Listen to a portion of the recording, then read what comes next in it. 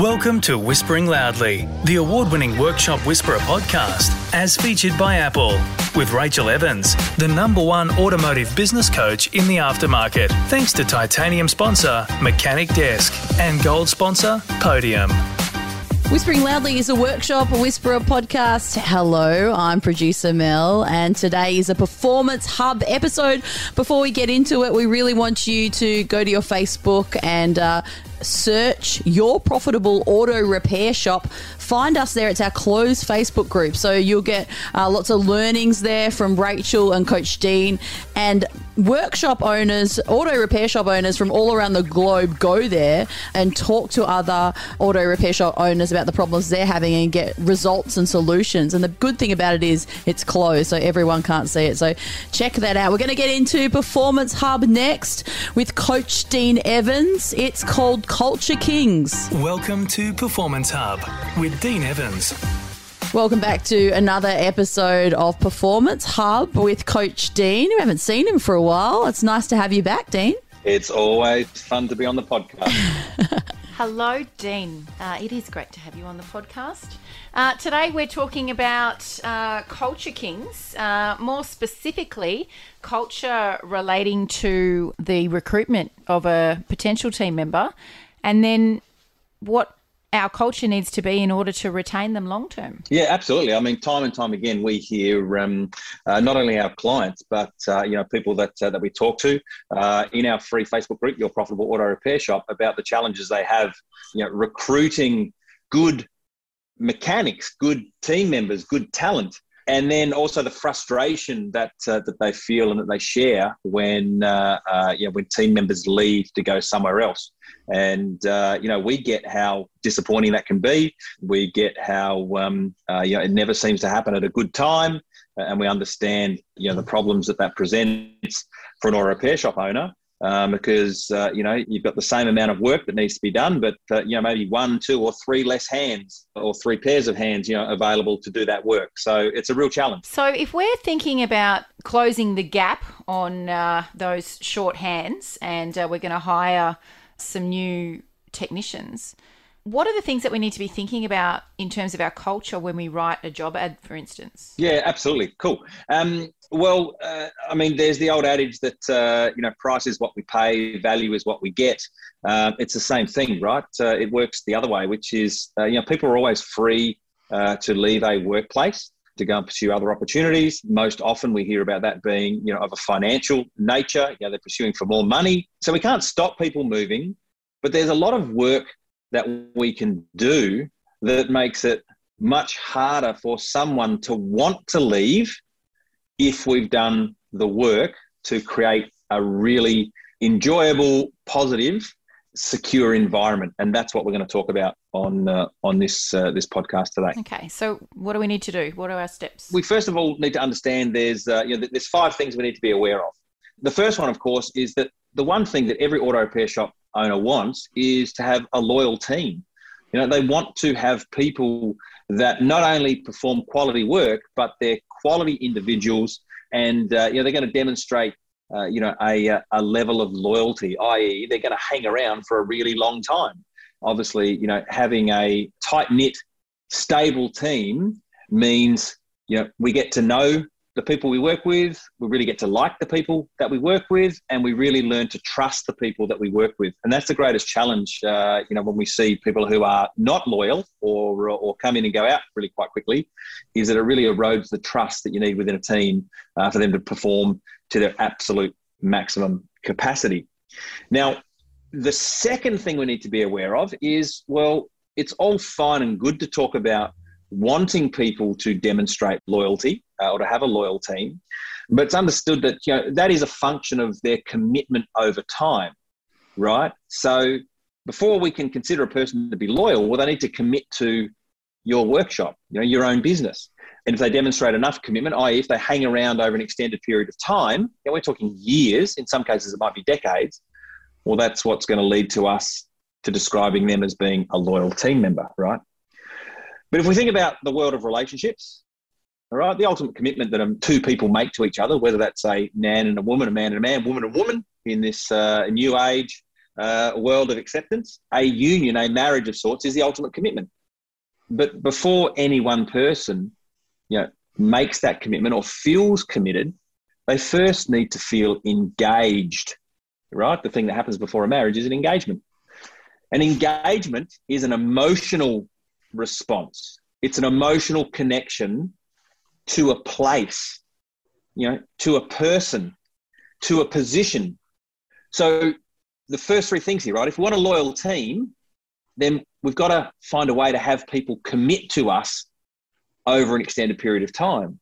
And the way to do that is that we need to create a sense of engagement for them in our workplace, right? We need to get to know them for more than the work we're paying them to do. We've got to get them to know about, their interests outside of work. We've got to learn a little bit about their family. We've got to learn a little bit about their friends, maybe the sports that they do or the activities that they engage in outside of work. We need to get to know that person on a human level, an emotional level. And yet it doesn't end there.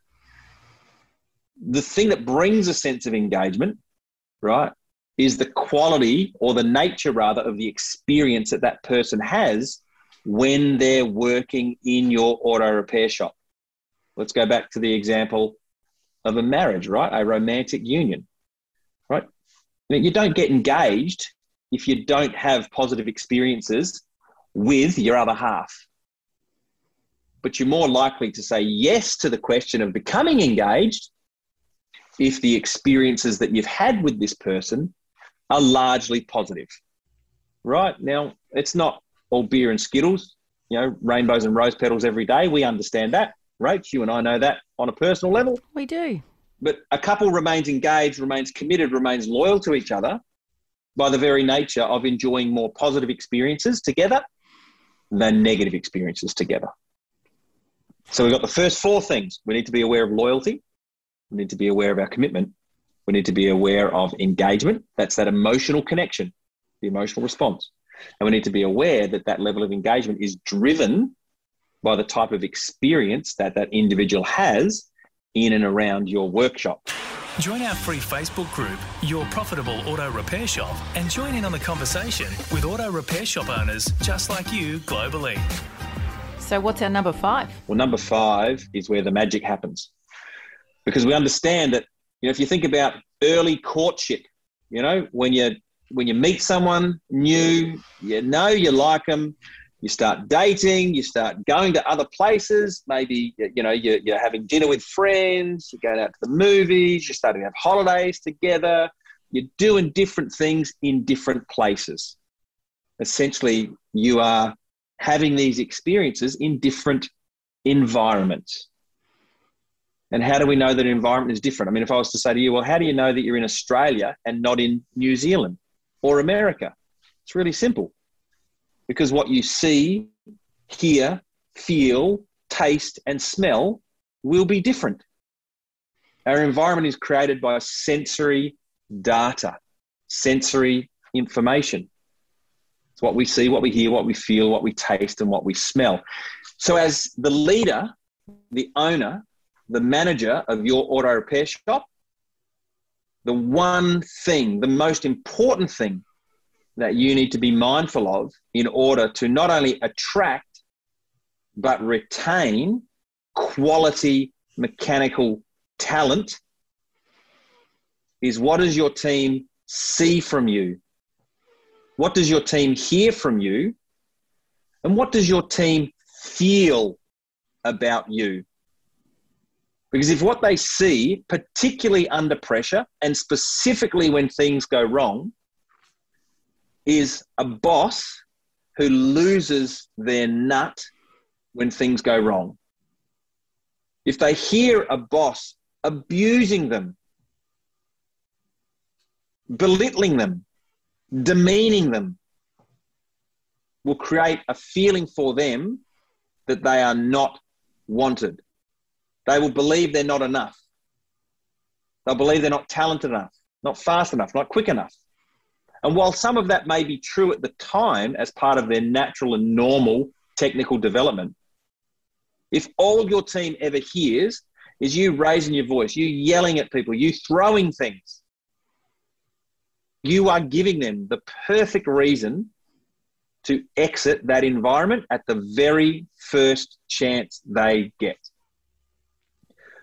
To not be aware of this, to not understand this, is to sabotage your own ability to hold on to good people. And you'll know you're falling into that trap because you'll hear yourself saying, oh man, it's so hard to find good people these days. Oh, no one's got any loyalty anymore. You need to step back from that and go, well, how have I created that environment? What responsibility do I have to this environment? And what part have I played in establishing that type of environment for my team?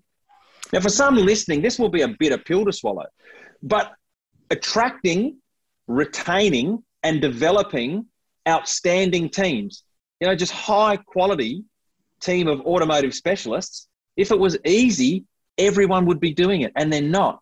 But all too often, we externalize responsibility for doing this on reasons outside of us. It's because of what this person did or what this person did or what this competitor offered or what this competitor offered, never looking internally and going, how did I contribute to this? All of what we're talking about doesn't guarantee people are going to stay because people are able to move of their own free will. That's what being a healthy, mature adult is all about. But you don't need to make it easy for them to leave. And it's like what we know about how difficult it is and costly it is to find a new customer. We know that it's cheaper to bring our regular customers back in than it is to buy a new one. It's the same with team. Every time we have to go and recruit, we can spend the equivalent of their annual salary or more by the time we have the downtime, lost productivity from having lost that pair of hands, as well as recruitment costs, as well as them being underproductive in their training period.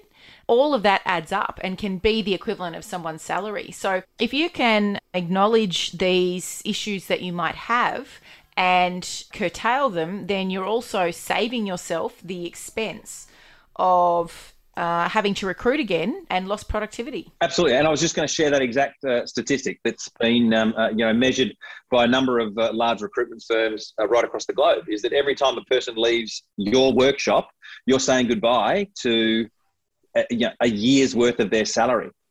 Again, it said lost time, lost productivity, the time it takes you to rehire, research, retrain. The hidden cost to a business is in having a poor culture, poor environment, giving people a reason to go. So if you want to avoid that, and that's money you don't see walking out the door. You just think it's a person leaving. But we might say the lag cost, the ongoing cost of a team member leaving is significant. If you have a team member leave, one person leave per year over 3 years, close to $200,000-300,000. It's just left. And we know how many people are already struggling to establish, run and maintain profitable auto repair shops. Take a smoko and review us on your Apple Podcast app or wherever you listen. So I guess the key message is look within and have the hard, honest conversation with yourself in order to make changes that were potentially your responsibility to your culture so that you can maintain the great people that you have or the people that you're going to recruit in the future. 100%. I mean, number one is you look at yourself first, right? How do you show up under pressure? When the shit hits the fan, how do you lead your team through that? Are you looking to blame others? Are you looking to vilify others? Are you making excuses for yourself or for others? Are you running a story that's, the opposite of what a good culture would be? Or do you show it like this? Are you solutions focused? Do you take 100% responsibility for the situation? And do you advocate choice for yourself, choice for your team, so that they get to decide how they develop in those moments that are essentially learning opportunities? That's what creates a great culture. That's what we need to be focused on doing. Super important information for every single auto repair shop owner listening to this episode of Whispering Loudly to hear.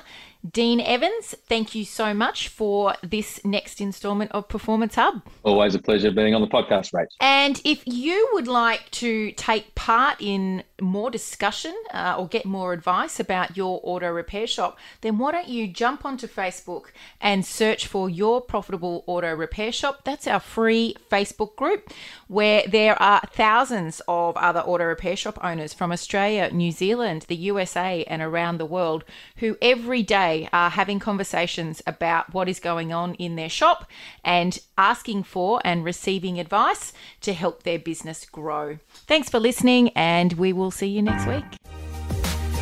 Thanks for listening to Whispering Loudly, the award-winning Workshop Whisperer podcast, as featured by Apple with Rachel Evans, the #1 automotive business coach in the aftermarket. Thanks to Titanium sponsor Mechanic Desk and gold sponsor Podium.